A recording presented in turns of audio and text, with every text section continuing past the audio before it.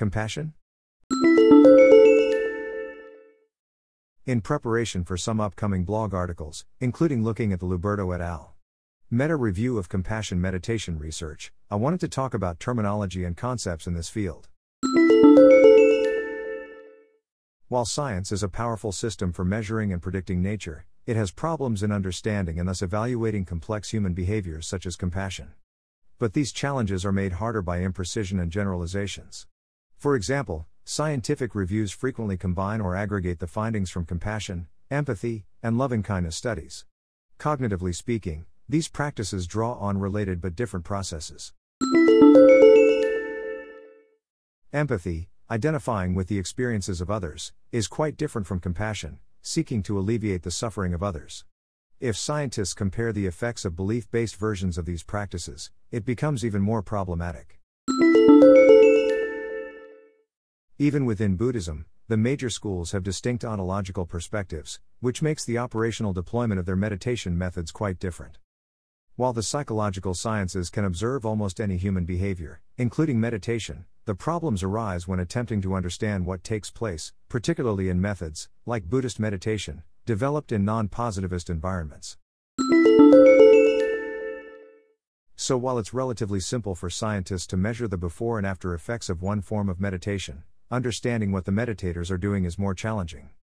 And aggregating the impact of different forms of compassion meditation seems likely to deliver unreliable data.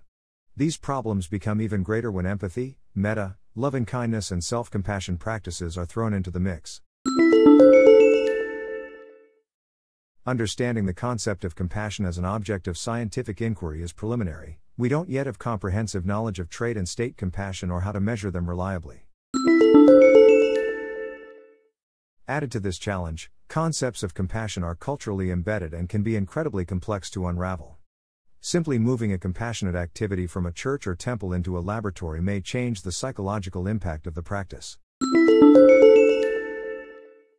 As described in the scholarly literature, removing mindfulness from its religio-cultural context changed its nature. This doesn't mean that medicalized mindfulness is not a useful intervention, simply that it does not reliably reflect the mental training present in the dozen or so known spiritual mindfulness practices. Let's look at the complexity of understanding compassion meditation in Buddhist traditions. First, we have to consider there are three main Buddhist schools or vehicles: Theravada, Mahayana, and Vajrayana. Each has a different worldview.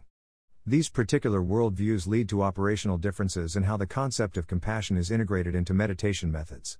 Furthermore, multiple schools exist within the three vehicles, each of which may have a degree of uniqueness in their compassion practices. At this stage, it's probably better not to discuss the role of non-dual compassion, as there is almost nothing replicated in the scientific literature about this element of human consciousness, although we all access it every day.